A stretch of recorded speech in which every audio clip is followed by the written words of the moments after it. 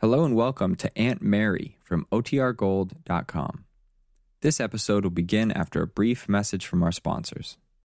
When you need mealtime inspiration, it's worth shopping Kroger, where you'll find over 30,000 mouth-watering choices that excite your inner foodie. And no matter what tasty choice you make, you'll enjoy our everyday low prices, plus extra ways to save, like digital coupons worth over $600 each week. You can also save up to $1 off per gallon at the pump with fuel points. More savings and more inspiring flavors make shopping Kroger worth it every time. Kroger, fresh for everyone. Fuel restrictions apply.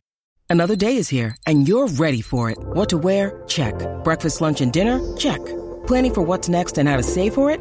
That's where Bank of America can help. For your financial to-dos, Bank of America has experts ready to help get you closer to your goals. Get started at one of our local financial centers or 24/7 in our mobile banking app. Find a location near you at bankofamerica.com/talktous. What would you like the power to do? Mobile banking requires downloading the app and is only available for select devices. Message and data rates may apply. Bank of America N.A., member FDIC.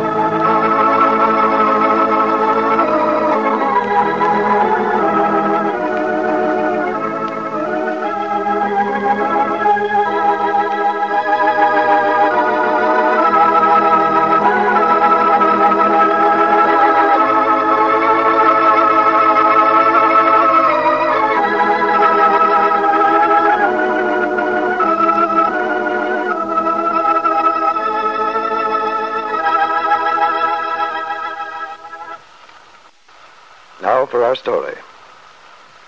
In a hospital in Los Angeles, Paul Cromwell stepped out of the elevator into the quiet, clinical, white-tiled corridor.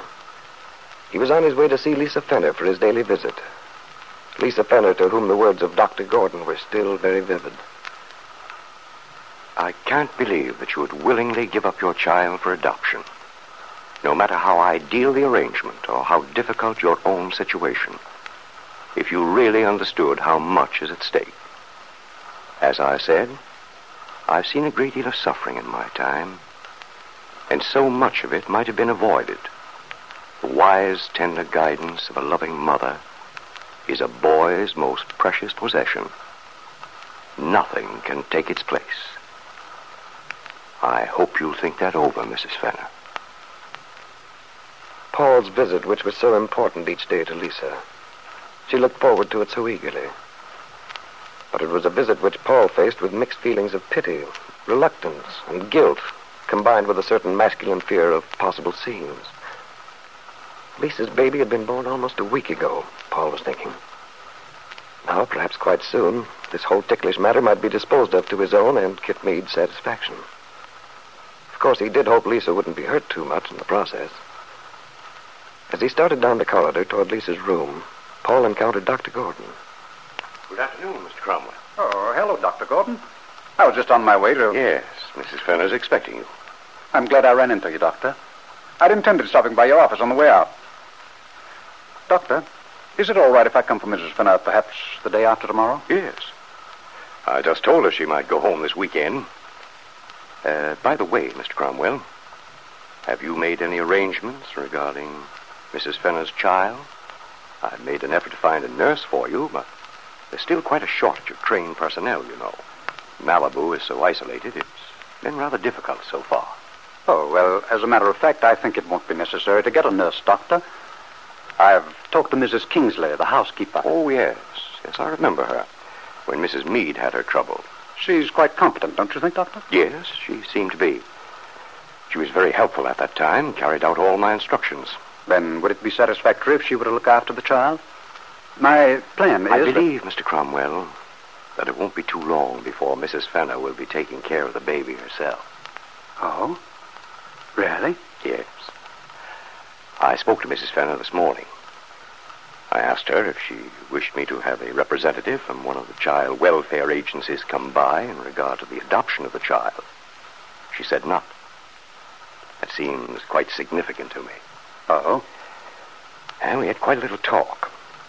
You know, I believe, Mr. Cromwell, that between the two of us, we've accomplished some change in Mrs. Fenner's attitude with regard to her baby.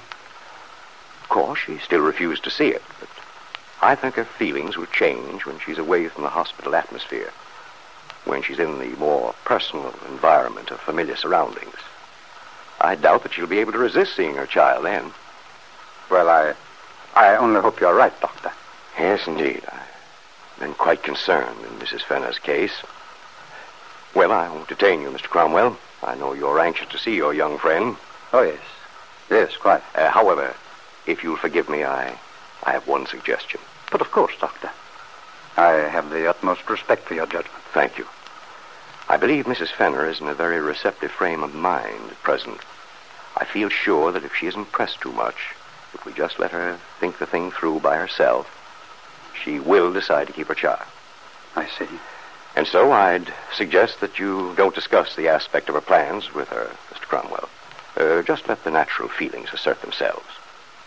Well, thank you very much, Doctor. I'll certainly take that advice. Good, good. I'll probably be talking to you later then, Mr. Cromwell. Goodbye. Goodbye.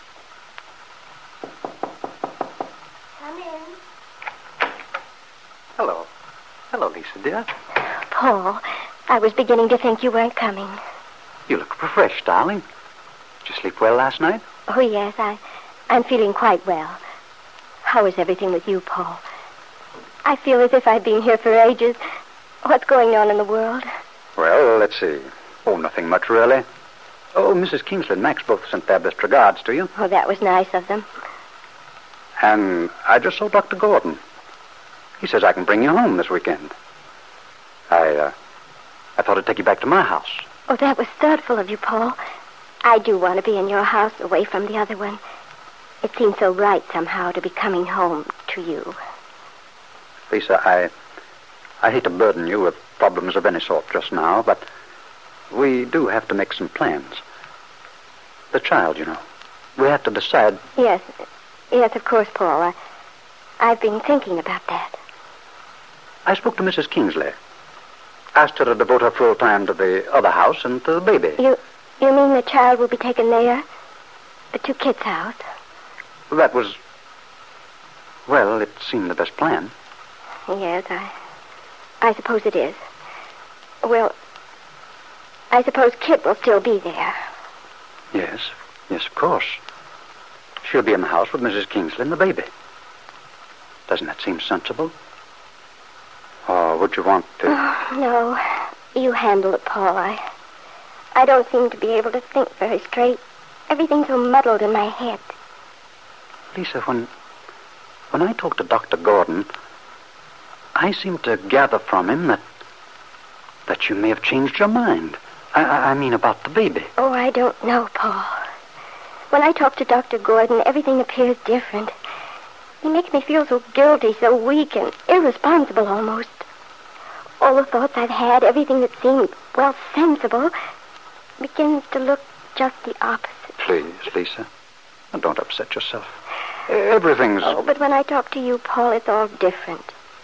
It seems so right, so logical. Well, then, Lisa, you mustn't worry too much about what Dr. Gordon says. After all, he doesn't know the whole story. Yes, I know. But why does the baby have to be in that house? Why can't Kit go on back? I said I'd give the child up. Isn't that enough? Well, you see, it isn't quite so simple as that. For one thing, there are certain complications. The baby's too young to travel. And besides, there are legal aspects. Papers you must sign. Yes, I suppose there would be. Nothing's ever clean-cut, simple. Of course, Lisa, you must know about these things, about adoptions. You can't just... Oh, no, Paul, I don't want to know anything about it. I don't know and I don't want to. Hasn't Dr. Gordon talked to you? Explain? Only that he said somebody from an agency came to see me. Of course, I told him no. I couldn't tell him that it isn't like that. This baby wasn't going to just anyone. Well, Lisa, then I suppose we'd just better follow the plan as I arranged it. Mrs. Kingsley will take care of the baby all right. She tells me she's had experience. I'm sure she'll be very competent. Yes, I'm sure Mrs. Kingsley would. And you'll come back to my house to convalesce. Get your strength back. Yes, Paul, whatever you say. In the long run, I'm sure this plan's the best one for everyone. Aren't you? What's the matter, Lisa? Paul, tell me you're sure this isn't a mistake. Oh, Lisa. It was so clear in my mind, but ever since I talked to Dr. Gordon, he makes me think about the baby. And then I get all mixed up again, confused. Well, Lisa, dear, we've been through all this before, many times. You made your decision quite independently on the basis of everything that's happened and everything which will happen. I know. Of course, it's the only thing to do for the baby's sake. And then because of what you told me, but the main thing is I want the baby to have a good home, security, all the things I couldn't give it alone. Of course, Lisa. If only I could forget all the things Dr. Gordon told me. If only I was sure he's wrong. Sure he misunderstands because he doesn't know all the complications. The reason I decided to give my baby away for adoption. But you see, the doctor doesn't know those things. You have to believe in your own decision and not try to look back. Yes, Paul. That's what I must do. Not look back. And that's why I want you to take care of everything. You know all about those legal things, the papers. You must do whatever you think is best. Because I don't know anything at all about that part of it. It's too painful. I don't want to know about it. I don't have to, do I? No, Lisa, you don't. I'll handle everything. Paul Cromwell should have said he and Kit would handle it. In a little while, Paul said goodbye to Lisa. As he drove back to Malibu, he felt a return of confidence as he recalled Lisa's last words, stored them away carefully in his mind. The lawyer had said adoption couldn't be taken care of in this state, not as they'd planned. But if Lisa was so innocent of the knowledge of the legal ramifications, if she didn't even want to know about it, perhaps something could be worked out. Yes, that might simplify everything.